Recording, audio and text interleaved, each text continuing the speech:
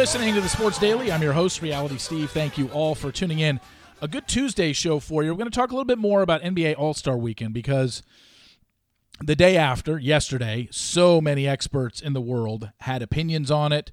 We're going to go over some of those. Some thought they had a solution. We will go over that as well. We're also going to talk about the game itself. I didn't spend too much time yesterday on the game itself, but there's something we got to talk about in regards to the All-Star game. Then we're also going to talk about LeBron and all the rumors that popped up last week, a week after the trading deadline, that said, oh, yeah, the Golden State Warriors wanted him. And it's like, nobody is saying that that's actually true, including LeBron and Draymond Green. LeBron saying it's first I heard about it when you guys heard about it. So we'll discuss that and a couple other things. We'll get to all that momentarily. This podcast brought to you by BetOnline. BetOnline continues to be your number one source for all your basketball wagering needs, including pro and college hoops throughout the year. With up-to-the-minute odds, stats, and trends, you can follow your favorite team's path to the playoffs with in-game live betting, contests, and all the best player props. Experience the world's best wagering platform anytime from your desktop or your mobile devices. Head to BetOnline today to become part of the team, and remember to use the promo code BELIEVE, that's BLEAV, for your 50% welcome bonus on your first deposit. BetOnline. The game starts here. So in yesterday's podcast, I spent a lot of time talking about what happened on Friday, what happened on Saturday. I briefly brought up what happened in the actual game. And I said, look, what do you expect? I said it last year, I'll say it this year. This is what this game is. It's an exhibition. These guys don't care. Why should we? So then, of course, yesterday, all the sports talk shows and all the talking heads on television needed to give their opinions on the NBA All-Star Game, and they were acting like this was some crime to humanity, what they do to the game, and it's a farce or whatever. But it's like, you guys, this is what the game has been for at least the last, 10, 15 years. They don't try. And it was interesting because after the game, the players were talking about it, and even the players involved in the game really don't have any solutions. LeBron said, I think it's something we need to figure out. Obviously, from a player's perspective, it's fun to go up and down, but at the end of the day, our competitive nature don't like to have free-flowing scoring like that. But I think the good thing that came out of tonight was none of the players were injured, and everybody came out unscathed or how they were before the game started. So it's a deeper conversation. Obviously, the fans and the league and everybody wants to be competitive, but then you also ask the players, think about trying not to get hurt. Obviously, injuries are part of the game. This is actually now Anthony Davis saying this. Obviously, injuries are part of the game, and no one wants to get hurt in the All-Star game. All these guys here are very valuable to their teams. So it's some mixed emotions about it. You try and go out there and compete a little bit and not just be a highlight show, but at the same time, do you guys really want to see somebody going down for a dunk and somebody going to contest it and God forbid something happens in the All-Star game where it could have been avoided? I mean, I think Anthony Davis just laid it out there perfectly for everybody. That's why this game can never matter, because it's played in the middle of the season. And these guys aren't going to contest somebody going to the rim. They're not going to take a chance on landing on somebody's foot and spraining an ankle or breaking a leg or God knows what, concussions. It's never going to happen as long as this game is in the middle of the season. And I don't think anybody's going to care about playing an All-Star game at the end of the NBA season. That's not going to happen.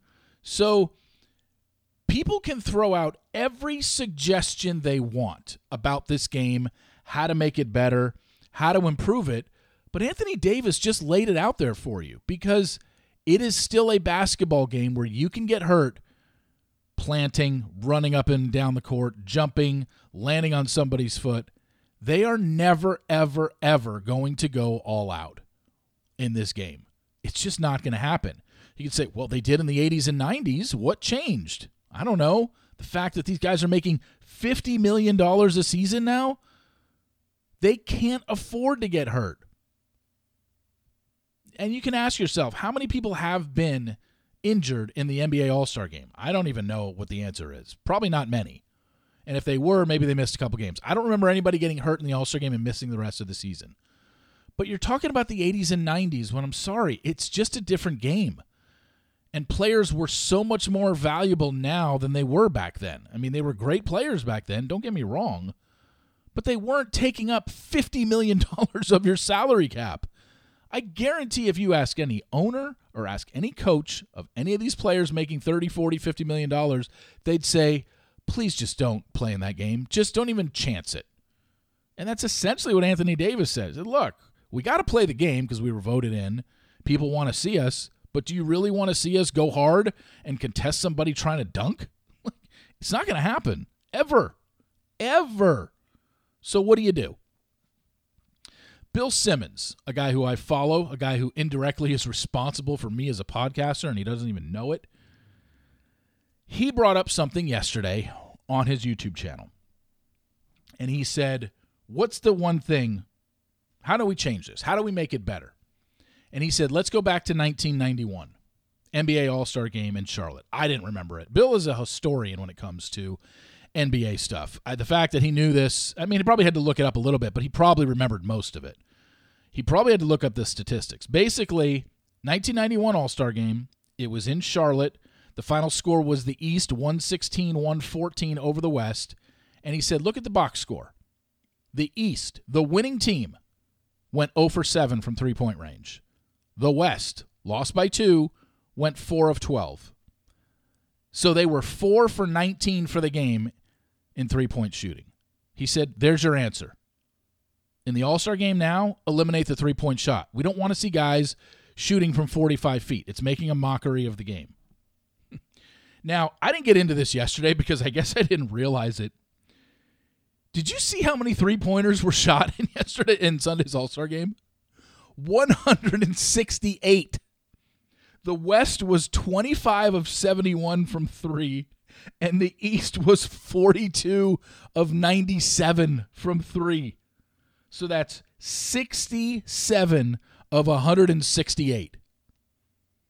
The East took 97 threes and 49 twos.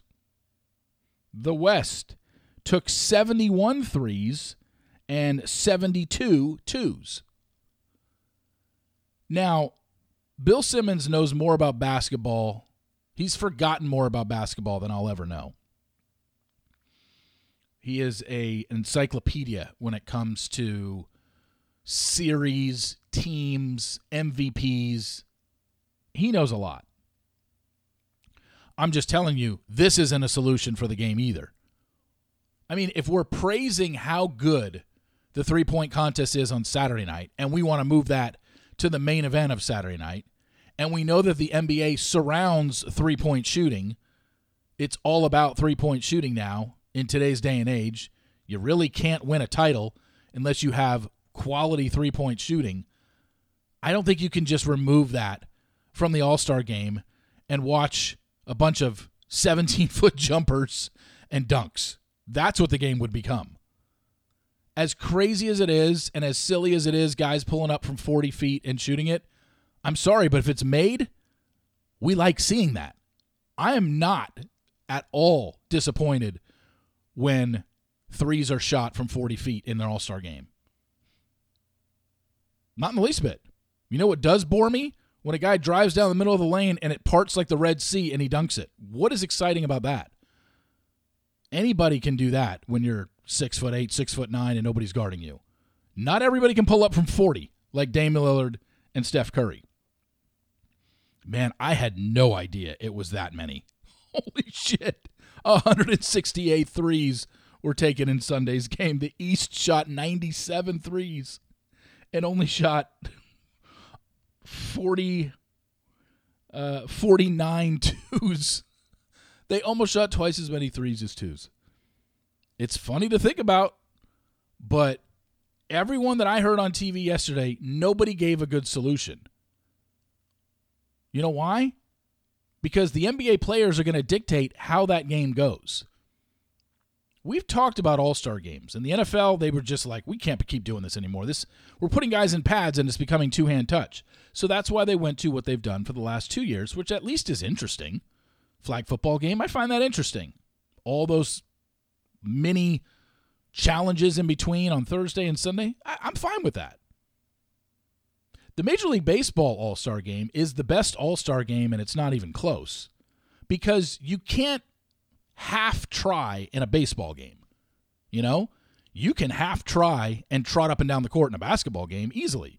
All you have to do is watch on Sunday. These guys don't play any defense, so they're half trying. They're trying to make a shot when they shoot. They're trying to make a dunk when they can. But are they playing any defense? No, there's no effort. You can't do that in a baseball game. The pitcher's not going to go up there and just throw 70-mile-an-hour fastballs right down the middle. And even if he does, once the ball is hit, what is the defense going to do? Just let it roll to the wall and not pick it up and let a guy get an inside the park home run? No, you're going to play defense, and that's why it's the best one. It's not certainly the most entertaining, but it's certainly the best game, and it's not close. Even the NHL All-Star Game, not a lot of defense played there. A lot of goals scored in that one. So, maybe we shouldn't get too worked up about All-Star Games in general because they are what they are. They're just entertainment. So why anybody would lose their mind over how this is disgraceful and they should cancel the game and they should cancel the dunk contest? No. Just have it every year and maybe not give it as much coverage as it should. Maybe that's the key. Let's not talk about it nonstop. That's all the shows talked about yesterday. I spent maybe a minute and a half on it. Granted, I spent 10 minutes now, but I spent 10 minutes talking about what those people were talking about and telling you there's nothing you can do to change it. I don't think you're ever going to get the NBA players to play hard in that game. They've tried it with giving them their own teams to draft. They've tried it with incentive. They tried it with the Elam ending. They tried it. Nothing's working. So if you have an idea out there that you think that's going to make these guys try, go ahead. I mean, the only thing that would make these guys try, two things. Number one, a boatload of money, which I don't even know if that would do the trick, because that's the whole point. It's an exhibition game, and if they're going hard and they kind of try and block a guy's dunk or something like that, injuries are more likely to happen. So I don't even know if money would be enough incentive. The second thing would be kind of like how they did it in baseball. Like, hey, the winner of this game grants home field advantage to the American or National League. I mean, I don't even know if that would do it now that I think about it, because it's the same reason why I didn't think that was a big deal in baseball, because you got so many guys on that team that play at the All-Star game that were like, well, what do we care? I'm on the Royals. We're not making the playoffs, so if we lose, big deal. If we win, I'm not going to get home field advantage. So I think the same thing would apply maybe to NBA. It's like they wouldn't care if home court advantage was granted to the conference that won the All-Star game. I don't think that would be it either. I've really run out of ideas. The question becomes, what can you do to make the NBA players play hard? And I can't think of one thing. If anybody's got an idea, please email me, because I just haven't thought of anything. You can email me at steve@realitysteve.com. One of the rumors that took off over NBA All-Star Weekend was the fact that the Golden State Warriors apparently had contacted the Lakers about, hey, can we bring LeBron up here? And people were like, wait, LeBron, Golden State Warriors, what? Where's this even coming from? Considering the Lakers played well heading into the All-Star break. Like, it seems like this is exactly where they hit their stride last season, right after the All-Star break. They are hitting it seemingly a little bit before the All-Star break. But LeBron was asked about it, and he's like, I'm a Laker, and I'm happy, and I've been very happy being a Laker the last 6 years, and hopefully it stays that way. But I don't have the answer to how long it is or which uniform I'll be in. Hopefully it's with the Lakers. It's a great organization. So many greats, but we'll see. And, you know, he said he didn't hear about that actual trade until it got out and was publicly out there. And then, according to the story, LeBron's like apparent miscontent with the Lakers motivated Draymond Green to encourage the Warriors owner to call Lakers owner Jeannie Buss to inquire about trading for him. Jeannie Buss, according to the report, directed Lacob, the owner of the Warriors, to speak to LeBron James' agent, Rich Paul. And Rich Paul told him, like, look, he's not going anywhere. But LeBron is saying it never happened. I was never interested. I didn't know about this. I didn't know this was all going on behind my back. And Draymond said, I never went to anybody and said, go get him. So the story is out there and somebody's wrong or lying. It's very well possible that the Golden State Warriors placed a phone call, but I think comes down to, well, how close was this to even happening? If it was just, hey, Warriors reached out to LeBron's agent said no, and that was it. I mean, that's not a story, really. Because, seemingly everyone is now refuting ESPN's report that the Warriors tried to pursue him, but it doesn't necessarily mean it's not true. It could just be people just not wanting to say anything. LeBron said, I actually heard about it when everyone else heard about it. It never even got to me. I heard it when the reports dropped as well. So I just can't. I'm not sure how to take it. Now, Draymond actually confirmed the trade talks happened, and he discussed them with his agent because Draymond's agent is LeBron's agent. But he claimed he wasn't involved from the Warriors side. He said, something came over to my desk, and I was like, that's interesting. Let me dive in a little bit. I didn't initiate these talks, but there were talks. So it sounds like the talks happened, but it was literally maybe the second Rich Paul, LeBron's agent, said he ain't going anywhere. It ended. So how important do those talks become if it didn't last more than 30 seconds or a minute, I haven't talked a lot of golf on here. I'm probably not going to talk golf again until the Masters. But there's two things I want to talk about that happened at the Genesis Open this past weekend. Tiger Woods had to withdraw due to the flu, and then Jordan Spieth getting disqualified because he signed the wrong scorecard. This has always been a pet peeve of mine when it came to golf. For those that don't know, when you play a round of golf as a professional, let's say there's two people in the group. Let's say Jordan Spieth is playing with his buddy Justin Thomas. Jordan Spieth, when you see him on the green writing down scores, they keep each other's scores. Jordan Spieth is keeping Justin Thomas's score, and Justin Thomas is keeping Jordan Spieth's score. Now, each player writes their own score like at the top of the scorecard, but at the end of the round, Justin Spieth hands his card to Justin Thomas, and Justin Thomas looks over his scores, and then you sign it. We've had a few instances in the past where wrong scorecards were signed, and people were disqualified or given a penalty. I don't understand, number one, how you could have the wrong scorecard. Because on one hole, Justin Spieth got a bogey, but his scorecard said par. So either he wasn't giving a care in the world and just zipping through his scorecard so he can sign it, but even in the scorer's tent, you've got a scorer right there who's got an electronic scoreboard of everything that happened, and you go over every hole. How do you just sign the wrong scorecard knowing you got a bogey on a hole, but the scorecard says you got a par? How did nobody not correct him? How did his caddy not say anything? How did the official scorer not say anything? I don't know how this stuff happens, but the other thing I find ridiculous about the whole thing is you're disqualified from the tournament? Really? You can never play another hole the rest of how much of the tournament is left because you signed a wrong scorecard? I'm guessing none of these guys were trying to cheat on a scorecard. If you want to cheat in the fairway or the sand, whatever. Very few even do that. But I don't think any of them are trying to cheat on the scorecard. So then it becomes, he made a mistake. I don't know how he made a mistake. It's a stupid mistake, and the mistake is all on him. But come on. He should not get barred from the rest of the tournament. Just give him a 2-stroke penalty and be done with it. Such a horrible, horrible rule, honestly. Who comes up with this stuff?